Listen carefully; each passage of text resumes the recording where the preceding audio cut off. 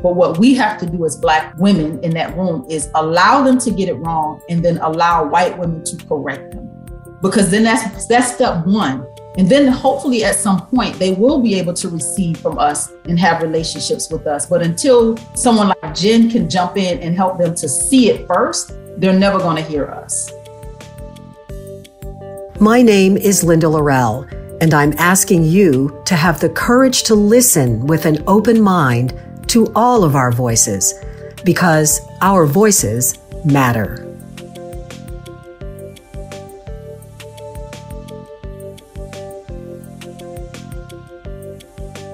I want to take a moment to thank BMW of West Houston for sponsoring this episode of our Voices Matter podcast. BMW, of course, is known as the ultimate driving machine because of its precision and power. As someone who has driven a BMW for many years now, I can attest to that firsthand. But I think what's even more important, especially about this particular BMW dealership, is that it understands the power and the impact of giving back to its community. BMW of West Houston is known for its support of countless local charities, and that is important to us here at our Voices Matter podcast. So if you choose to do business with BMW of West Houston, not only will you be getting the stellar first-class service that the dealership is known for, but you can also rest assured that you are doing business with a dealership that truly cares about and gives back to its community. Hi, everybody. It's Linda Laurel. Welcome to another episode of our Voices Matter podcast. One of the taglines of this show is to give each other permission to speak and to have the courage to listen with an open mind. When I was on the Clubhouse app a few weeks ago, I stumbled into a room where that mantra was in full display. It was a room filled with Black women and white women who were having an honest conversation about race. The moderators of the room were a Black woman and a white woman.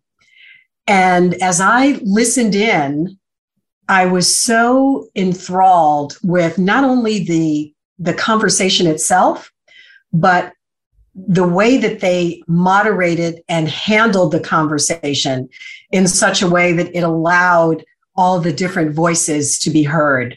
So, of course, I immediately reached out to both of them and I said, oh my goodness, I have to have both of you on the podcast because I'm all about having the difficult, courageous conversation that is going to lead to more human understanding and connection. And lucky me, they said yes. And this podcast is what you're going to hear now from Jen Buck and Tamara Johnson Sheely. Tamara and Jen, it is such a pleasure to meet both of you virtually and have an opportunity to talk with you. And I was just saying that so we met on Clubhouse. I happened to pop into a room that the two of you were hosting. And I was so, first of all, riveted with the conversation. It was very frank, open conversation about race and people's experiences. And it was a racially diverse group. And so I really want to delve deep into that. But before we go there, I'm going to ask each of you to give our audience just a quick backstory snapshot, who you are, what you do, and how you guys ended up doing this together. So Tamara, I'm going to start with you. Yeah, I just want to say thank you for the opportunity and thank you for joining us in that hard conversations room. It gets hard and it gets rough. So thank you for joining and being a part of that. So I am Tamara Johnson Sheely. I am a candidate for the United States Senate right here in Georgia. I'm a Georgia native and, been navigating these spaces here in the South all my life. So I've come through the beauty and barber industry. So I'm familiar with these kind of heavy conversations. I had a large white clientele as a professional in the industry.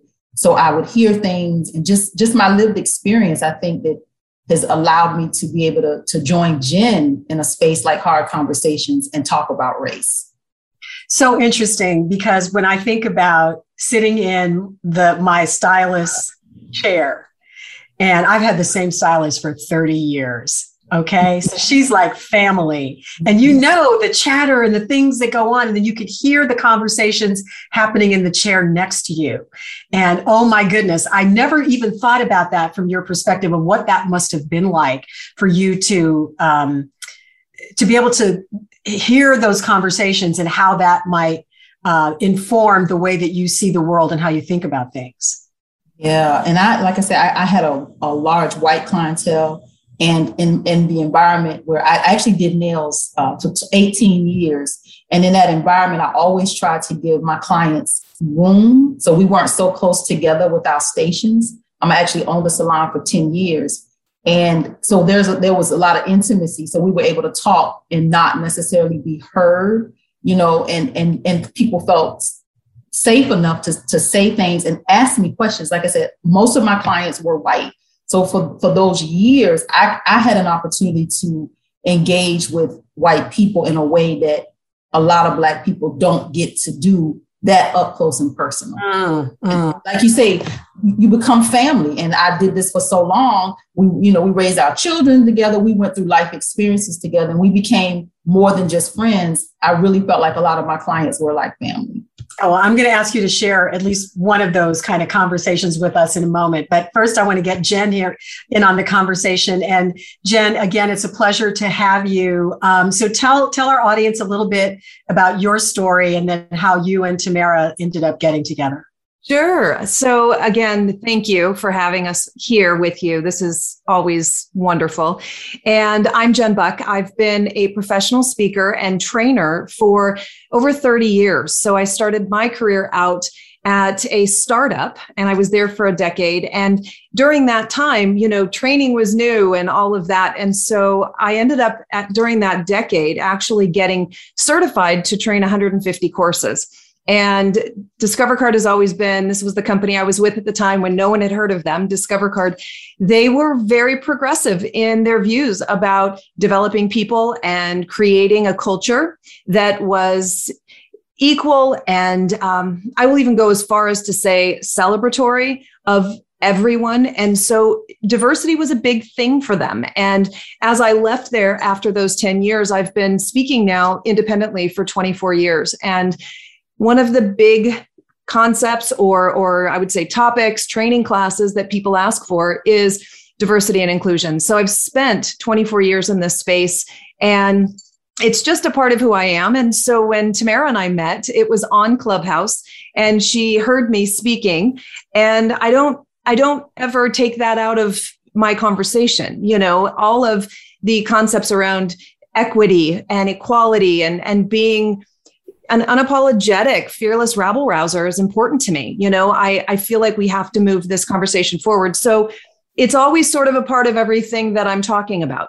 because there's always another piece that is left out. Even if we're talking about women in leadership or we're talking about management and leadership, there's this other piece that no one wants to talk about. And so I always sort of bring those things up. And I think that's how Tamara sort of recognized maybe some things in me that she was interested in, sort of pursuing further in terms of partnership. And that was, we saw each other in several rooms heard each other in several rooms on Clubhouse. And before I knew it, she was reaching out and she had this idea. And the idea is exactly now what we've been doing in Clubhouse every week in Hard Conversations, White Women, Black Women, Let's Talk. And this was her brainchild. She wanted to bring women together because we both have a strong belief that women are going to resolve this. We're the ones that are going to break down the systems. We're the ones that are going to have to unite to create plans that will push the narrative for all people forward. And we believe that. And so the first thing we needed to do was bridge the gap. And that was the idea that she had, which we've been doing now for 3.5 months, getting together and having these hard conversations weekly with other women. Wow. So Tamara, when you came up with this idea of bringing Black women and white women together and having these difficult conversations, what did you envision and what has been the reality? So let me tell the funny story. Oh, good. Because Jen tells it so sweet. So the funny story is, right? This is the real deal, right? So I heard this white woman on Clubhouse, literally like, she didn't hold, like she said, she doesn't hold back. And I was like, who is she? And I literally one afternoon, everywhere this woman went on Clubhouse, I just followed her. You were stalking her on Clubhouse. I love it. Jen, right? And I said, I finally got the nerve to say something to her on stage in one of the rooms. I said, I know you don't know, but I've been following you all day. And look, and what made me feel better is that I wasn't the only one following her all day. There was another white woman that was following her all day. Well, what was it that she said that just got you to the point where you had to follow her? I don't think it was what she said. I think it was everything that she was. And it was everything about her that came through in those conversations, that she was not afraid to talk about race in a way that white people don't talk about race. And I'm like, who is this lady who's enough to do this, who's courageous enough, who's, knowing that white women are very uncomfortable with, but her approach though, what I loved about Jen's approach was that it was done in such a way that they couldn't deny that what she was saying. Like it was undeniable, but it was done with love and respect at the same time. And I was like, I don't know who this woman is. I followed her all day and finally got the nerve to say something. And then I said, when I finally said that, she's like, let's connect. And I said, I want to have these conversations with white women and Black women, because I see that if we can figure this out, and I've had, like I say, in my space of doing nails, white women to ask me things. So going to your question about like what was, one example, I remember one white woman saying to me, and it was she and I one-on-one, and she said that white women are jealous of Black women. And it took me back, like the same way you just looked, Linda. I was, huh? Like I didn't even see that coming. But she knew me well enough and she felt comfortable enough to say that. And I'm like, I said, why would you be jealous of us? She said, because you're so strong. And I said, we don't want to be. We don't want to be so strong. We don't want to be. I said, if anything, you guys have it made. You get to be home with your children. You have husbands that provide. We're mostly single, a lot of Black women are single parents. Like I had to like dial her back. But then there was still something in that conversation where I felt like she was legitimately telling me, even though you're saying these things to me, Tamara, and I see the difference between your life and mine, there's still some jealousy there. And I'm like, I still never really tapped into that, like where that came from with her. But I just want to, I just know that there's so much that we have to talk about that we don't. That having this space on Thursdays is giving us an opportunity to do it. So Jen, one of the things, so Tamara said, it wasn't so much what you said, it was just kind of your, who you are and how you come across. And one of the things that struck me, and I'm going to ask you to try to kind of recreate for our audience what was going on in that room that night.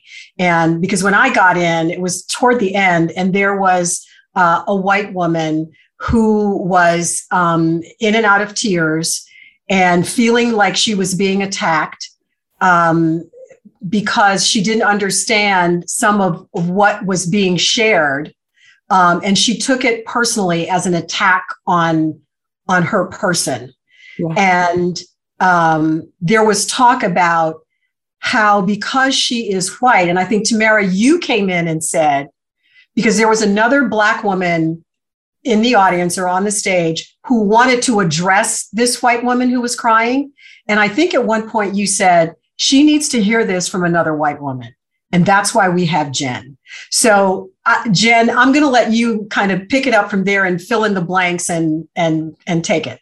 Sure. So this woman had come in aggressively because she did not like how a Black woman was portraying a woman in her office. And she came in, we had one woman who came in that way, and her aggression toward, why do you have to say it like this? And, along with that, there was chatter around, I'm not racist because my brothers are Black.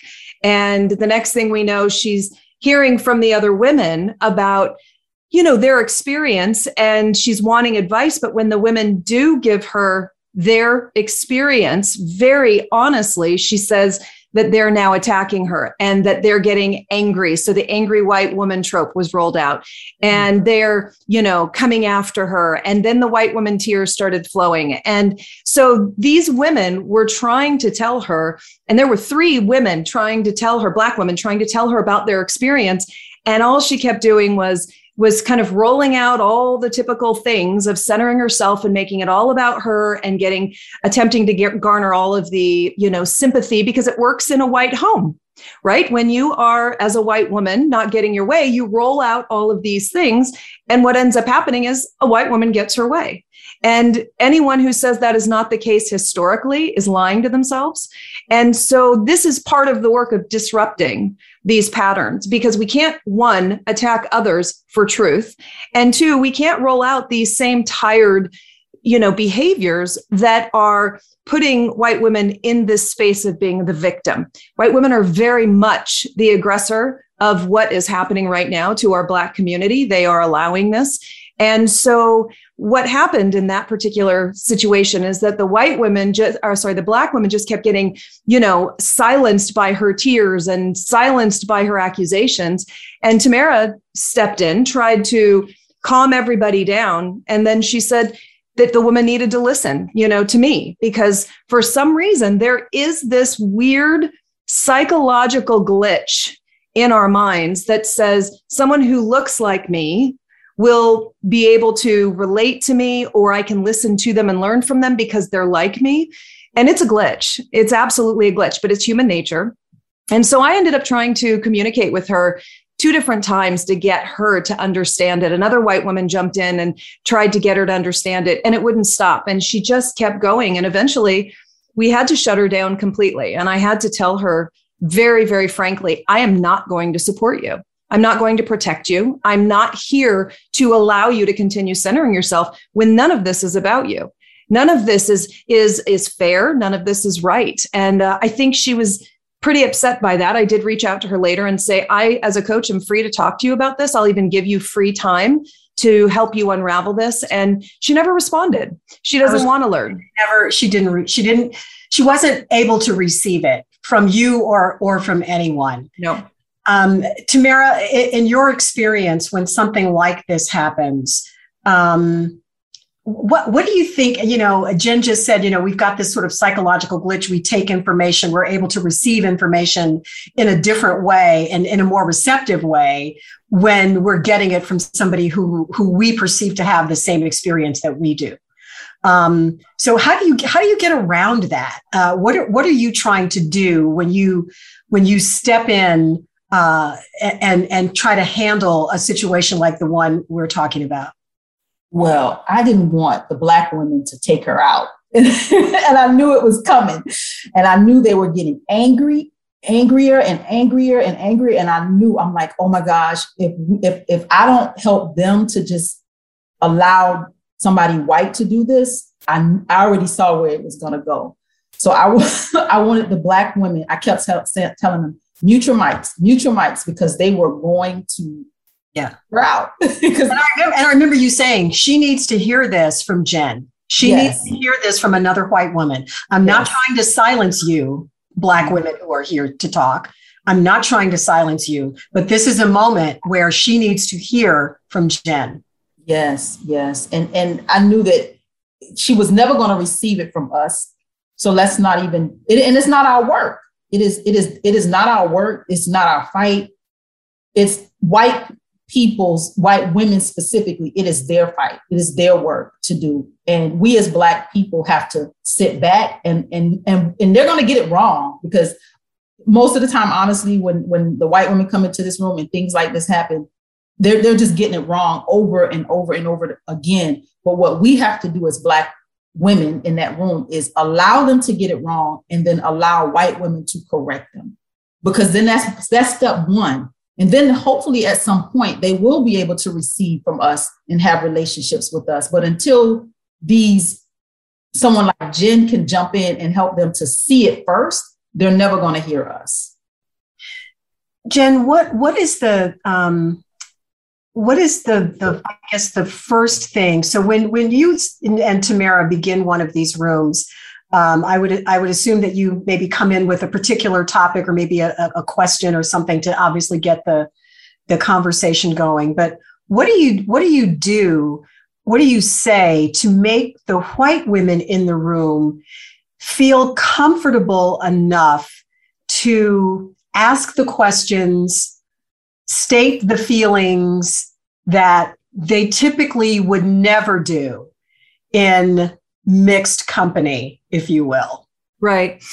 Well, surprisingly, I think for a lot of people, when they hear that Tamara and I do not plan, we don't have a topic, we don't have a plan. We do stay closely connected through the week, and we always are sort of touching base and interacting, but it's never planned out. And we feel like that's kind of the beauty of what happens, is that it just sort of organically rolls itself out and the conversation occurs. And we haven't had space where it's ever been silent, where it's ever been easy, if you will. But one of the things that we try to say in the beginning is that this is a safe space for everybody. And not only that, we don't hold people back from participating. We are constantly saying, come on up, get up here. Come on. This is not one of those rooms where we are the only ones doing the talking.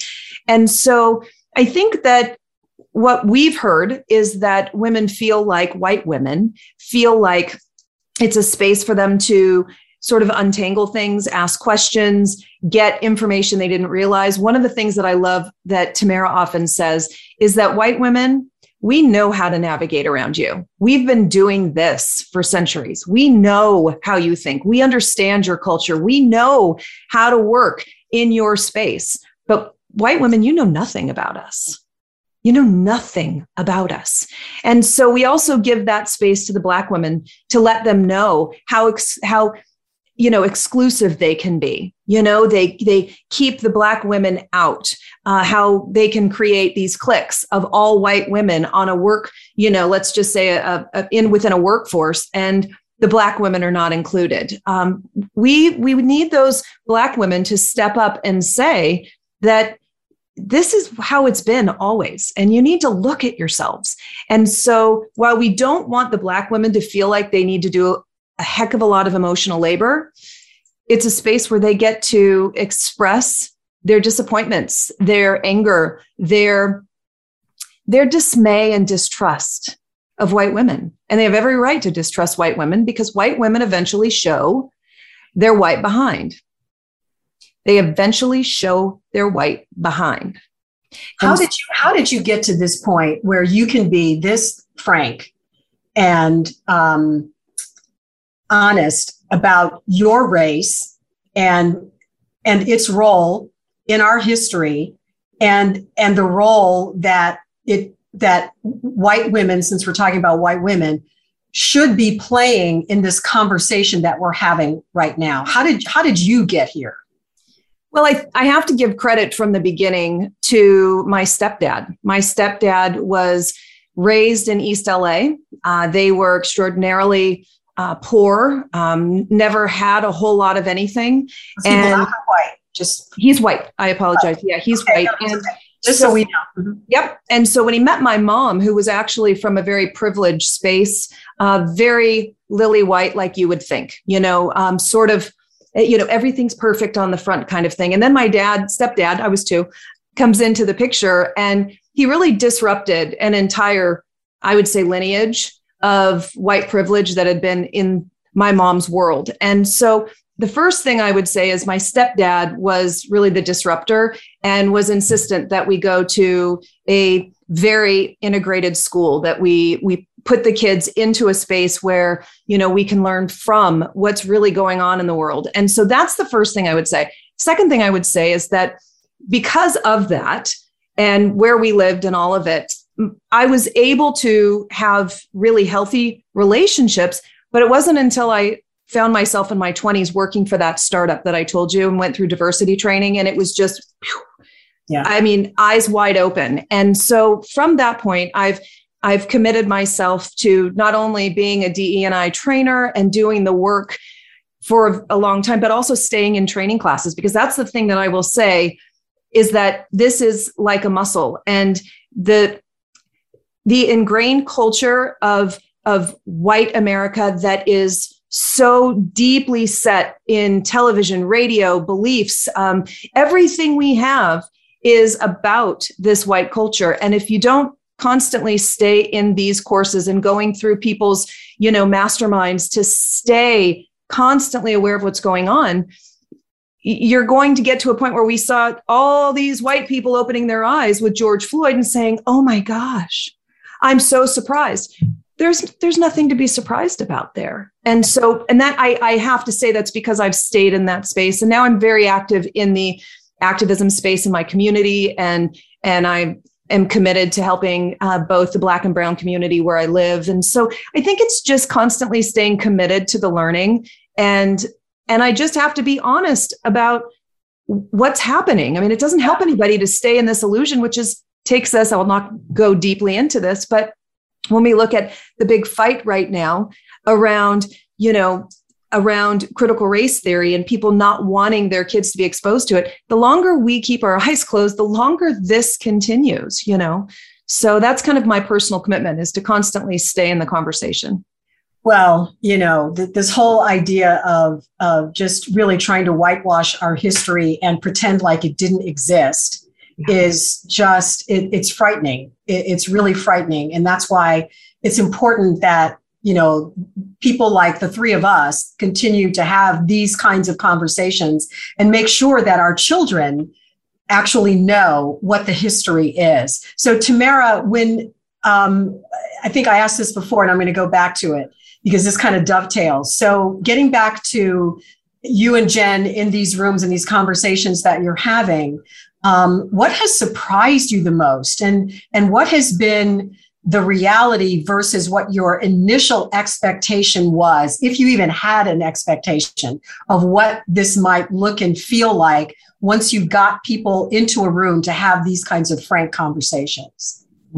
I think I'm surprised at how many people want to have the conversation. I felt like there was some people, but our rooms are growing. More and more people are coming back and they're telling others. And I'm just happy that we're now at a space and a place. Sadly, we've had to get here, through something like a George Floyd and Breonna Taylor, Ahmaud Arbery.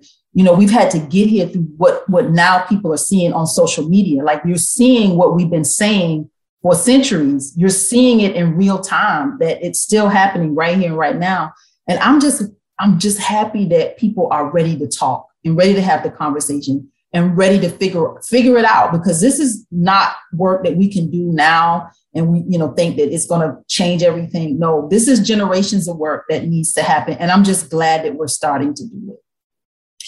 You are both in what I would call high profile, hot button states. So you, Tamara, are in Georgia, and Jen, you are in Arizona, in Maricopa County, to be specific.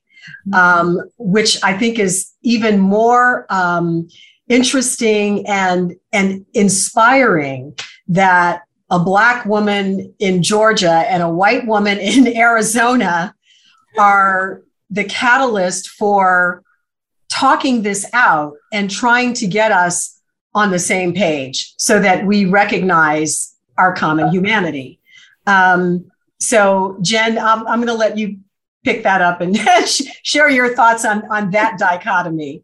Yeah, you're right. I mean, Arizona is certainly not known for its love of diversity, but when this is the cowboy state, right? Where we constantly look at a couple of states and go, it figures. Well, Arizona sadly is one of those.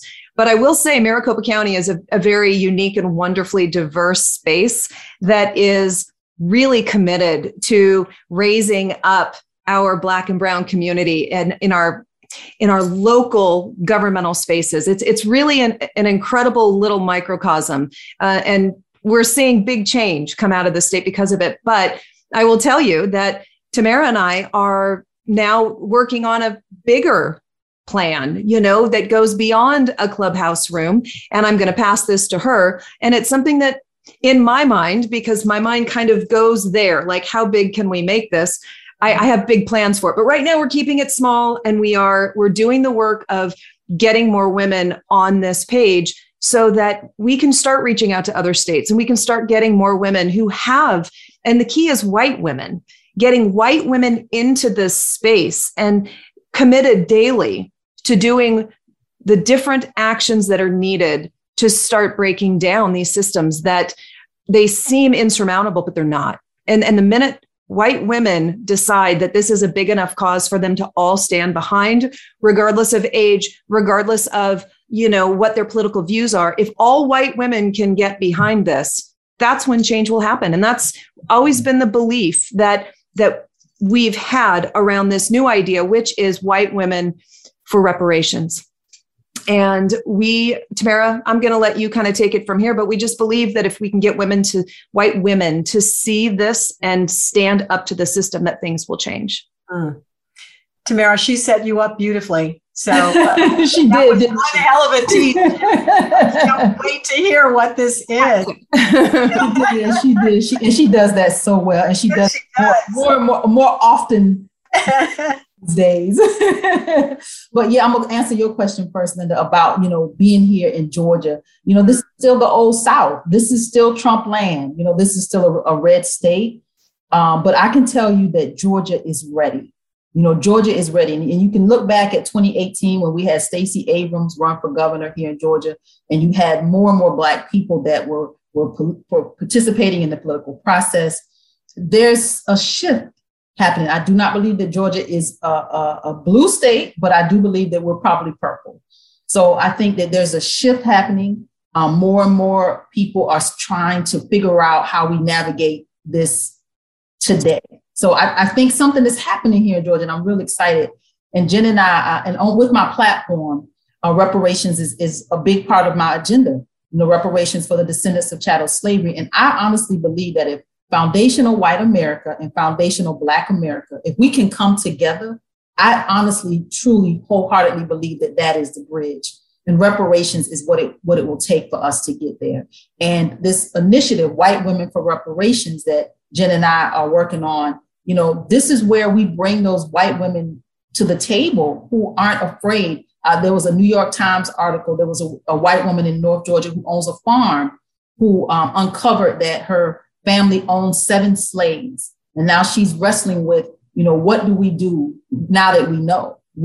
How do we make amends? How do we fix this? How do we move forward with knowing this?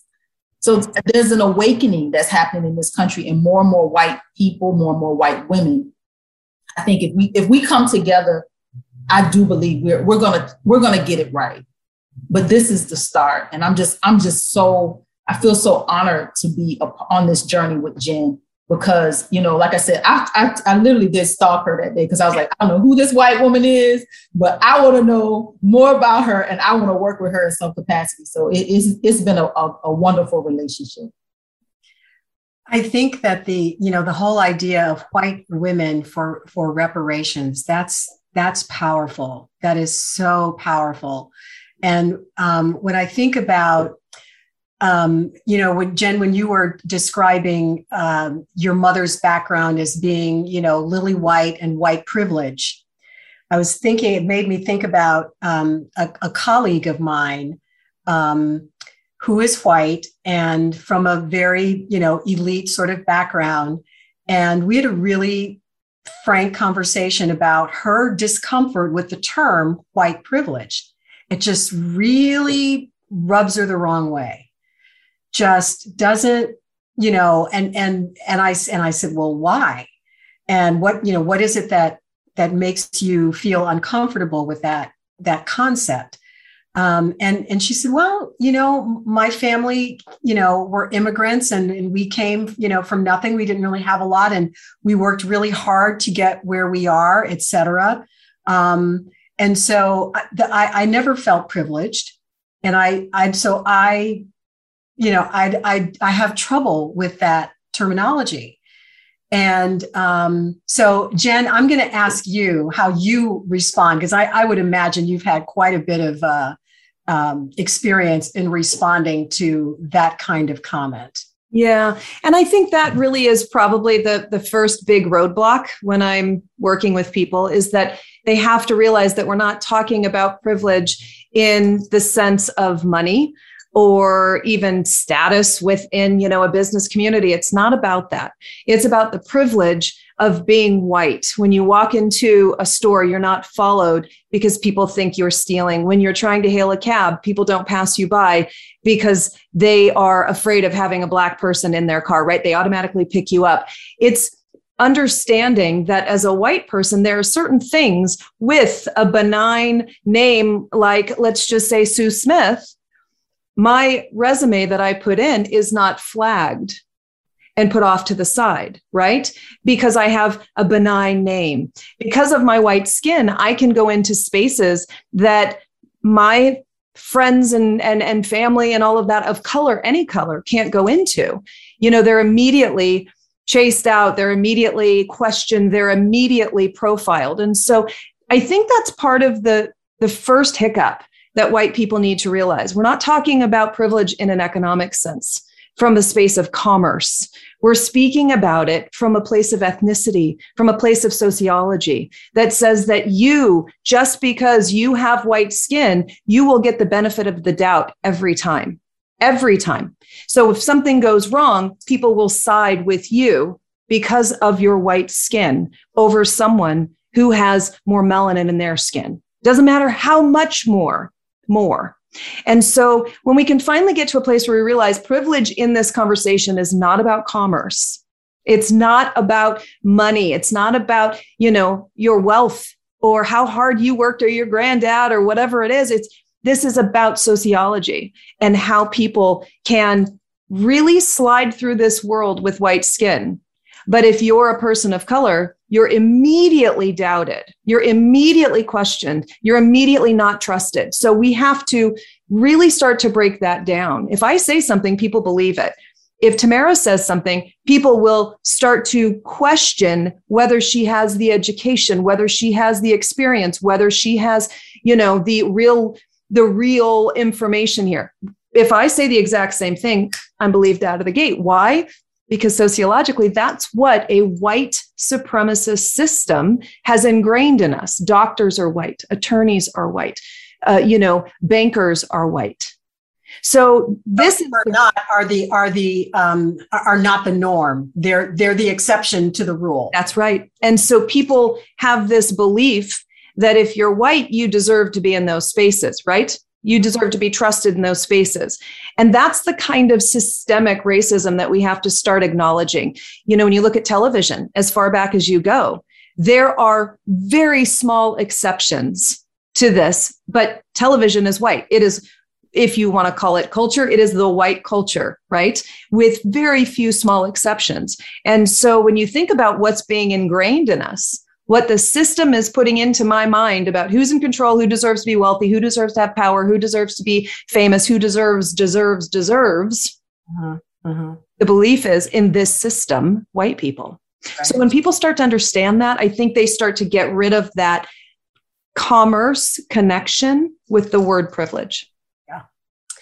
So Tamara, when you hear what Jen has to say here, and then you think about where we are now, and especially in the wake of the last year and a half after George Floyd, how much, if any, progress do you think we have made when it comes to, clearly we're having the conversation, way more than we were before.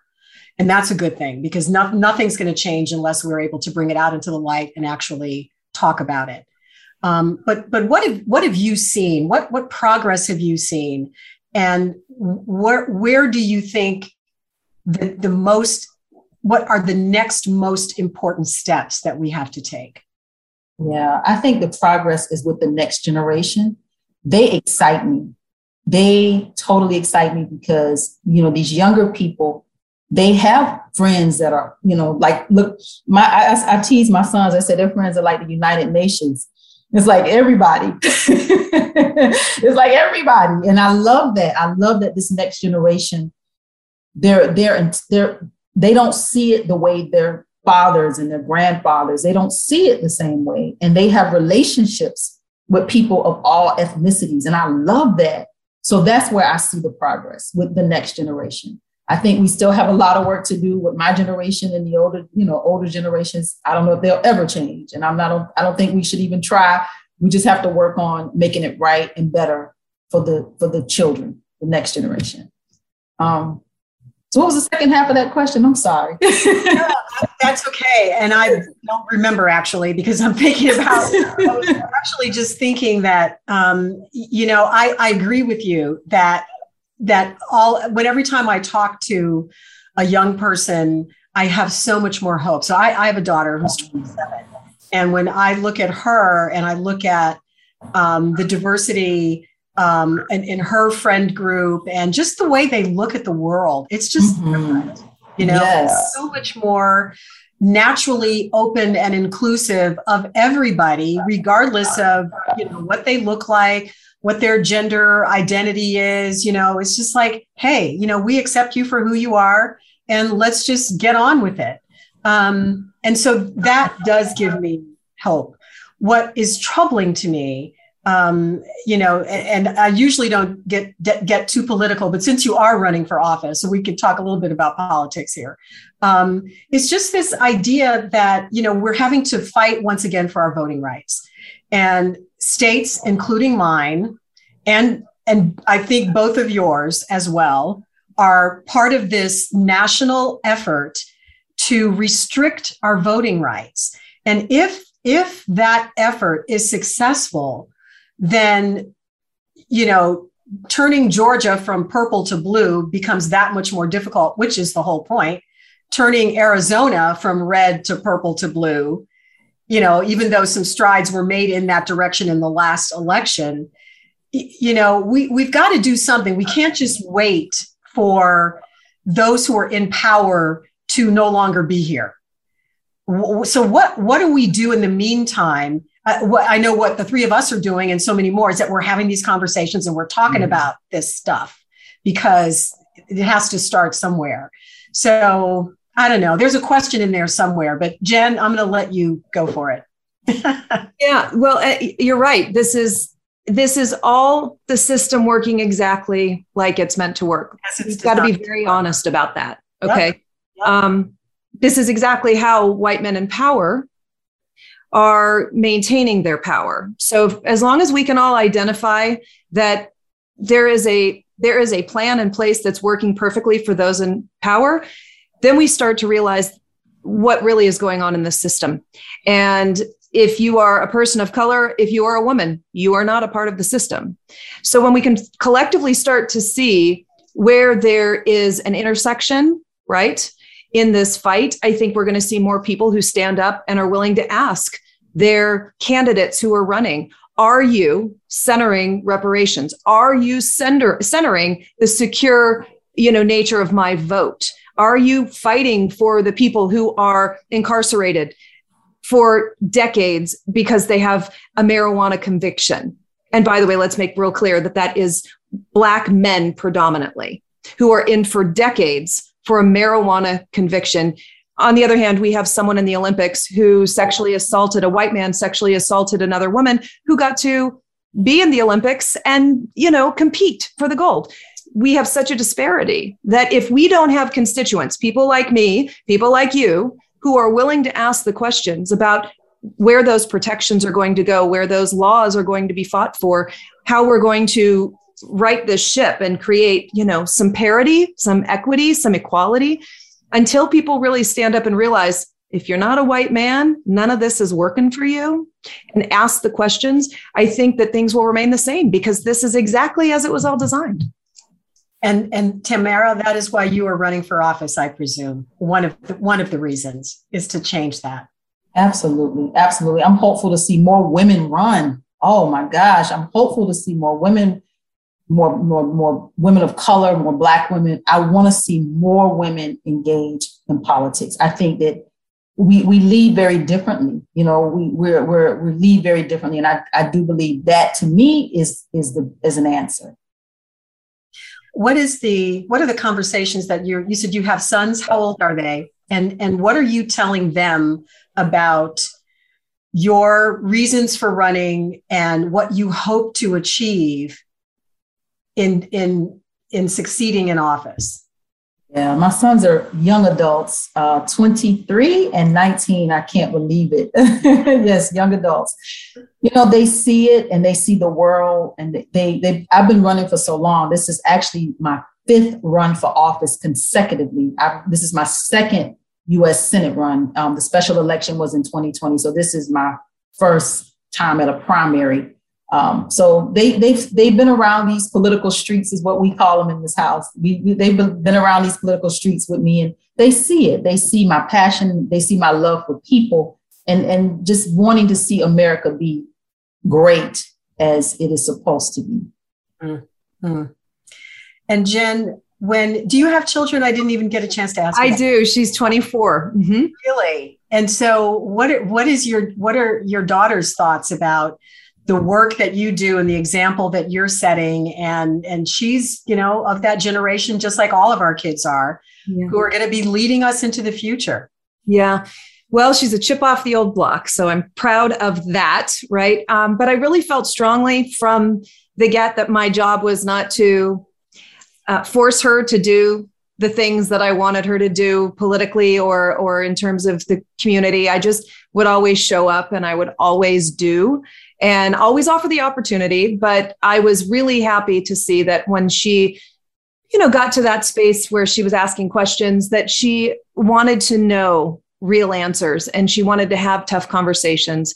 And she was out there with George Floyd. She was standing in those streets and she was doing the work and putting on she's got an Instagram page with 24,000 followers. And every day she was putting up information about how to put your money into spaces that will support those who are out on the streets, and where to make sure your funds are going. And so I didn't have to tell her any of that.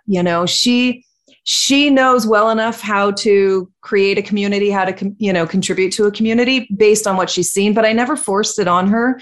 But to watch her become her own person and be really aware of that stuff, much like both of you said, I have great hope for the next generation that they're going to get it right. I'm watching it. Yeah. Yeah. I could not agree more. So last question for both of you. I always ask our guests to leave our audience with some message of hope and inspiration. And you kind of did that just now, Jen, talking about your daughter, but like to ask you if there's anything that you would say to people out there who are feeling a little depressed or anxious about what the future looks like, and feeling as though maybe, no matter what I do, it's not going to make a difference. It's just going to be what it's going to be. What's your message? I think for me, because I get that way too, I'm 100% human. And so I often feel like things aren't moving fast enough. And for me, it's daily putting the right deposits in. I think that if I can stay in the conversation, if I can keep, having courage, because this work is hard. It's scary. I'm not trusted because I'm a white woman coming into spaces that I may or may not belong in. And so I think it's having courage every day to have hard conversations. And for me, it's going into spaces of power where white men have the pulpit and asking why things are the way they are, what they're going to do differently, who they're supporting, how they're going to change, all of those things. It's important for me to have courage and be brave and continue to put myself in spaces where I can ask the right questions to open up conversations. So for me, that really is sort of my daily commitment to doing this work. And that's what got Tamara stalking you when she first heard you on Clubhouse. So, Tamara, I'm going to let you wrap this up and leave us with your message of hope and inspiration. Yeah, she's a warrior woman, and I felt the energy from her. And I'm like, I'm a warrior woman too. So it was like, I gotta be a part of whatever this lady's doing. So yeah, for me, I wake up every day and I'm like, I pray. I'm a very spiritual person, so I pray a lot, and I wake up every day. And the fact that I woke up, it's like, okay, there's another day to get this right. Whatever I didn't get right yesterday, I'm not going to worry about tomorrow. It'll work itself out. But I woke up today. Let me see if I can get it right today. And that's how I move into my day, like excited and encouraged, knowing that I woke up because somebody didn't. So I woke up. So I'm still here to do something. So I'm going to keep fighting and I'm going to keep going. I love it. I love it. Now, for those of you who are watching and listening who are not on Clubhouse, what the heck are you waiting for? You need to get on. So if for no other reason than to be in this room with these two amazing, trailblazing, life-changing women who are just determined to do the work. Tell everybody what the name of your room and when you do it on Clubhouse. It's Thursday nights, right? Yes. Yeah. Thursday nights at 7 p.m. Eastern, every single Thursday. And we're now adding Tuesdays to the mix, White Women for Reparations. So Tuesdays and Thursdays at 7 p.m. Eastern. We are coming together. All right. Well, Tamara, good luck to you on those political streets out there, and wishing you the best of luck in your run for Senate. And you just keep us posted, and we'll keep our audience abreast of what you're doing. And in the meantime, I'll see both of you on those Clubhouse streets. Okay? Yes. Thank you. Thank you guys so much. Loved this conversation. Take care. Bye-bye. So I'm just fans for life of both of these women. Totally love what they are doing and the impact that they are having, and can't wait to see what happens next. We, of course, will link to all of their information in the show notes so you can follow Tamara's political campaign and her run for U.S. Senate. We'll link to Jen's podcast and all the work that she's doing as a trainer and a speaker, and we'll keep you posted as things progress. Thanks, as always, for taking time out of your day to join us and listen in and be a part of the Our Voices Matter podcast family. We so appreciate you. Please subscribe, like, download, share. You know what to do. Just do all those things, and then join us here next time. We'll see you then. Thanks again to our sponsor, BMW of West Houston. There's a special offer for members of the Our Voices Matter podcast community. Just click the link in the show notes, bmwwest.com.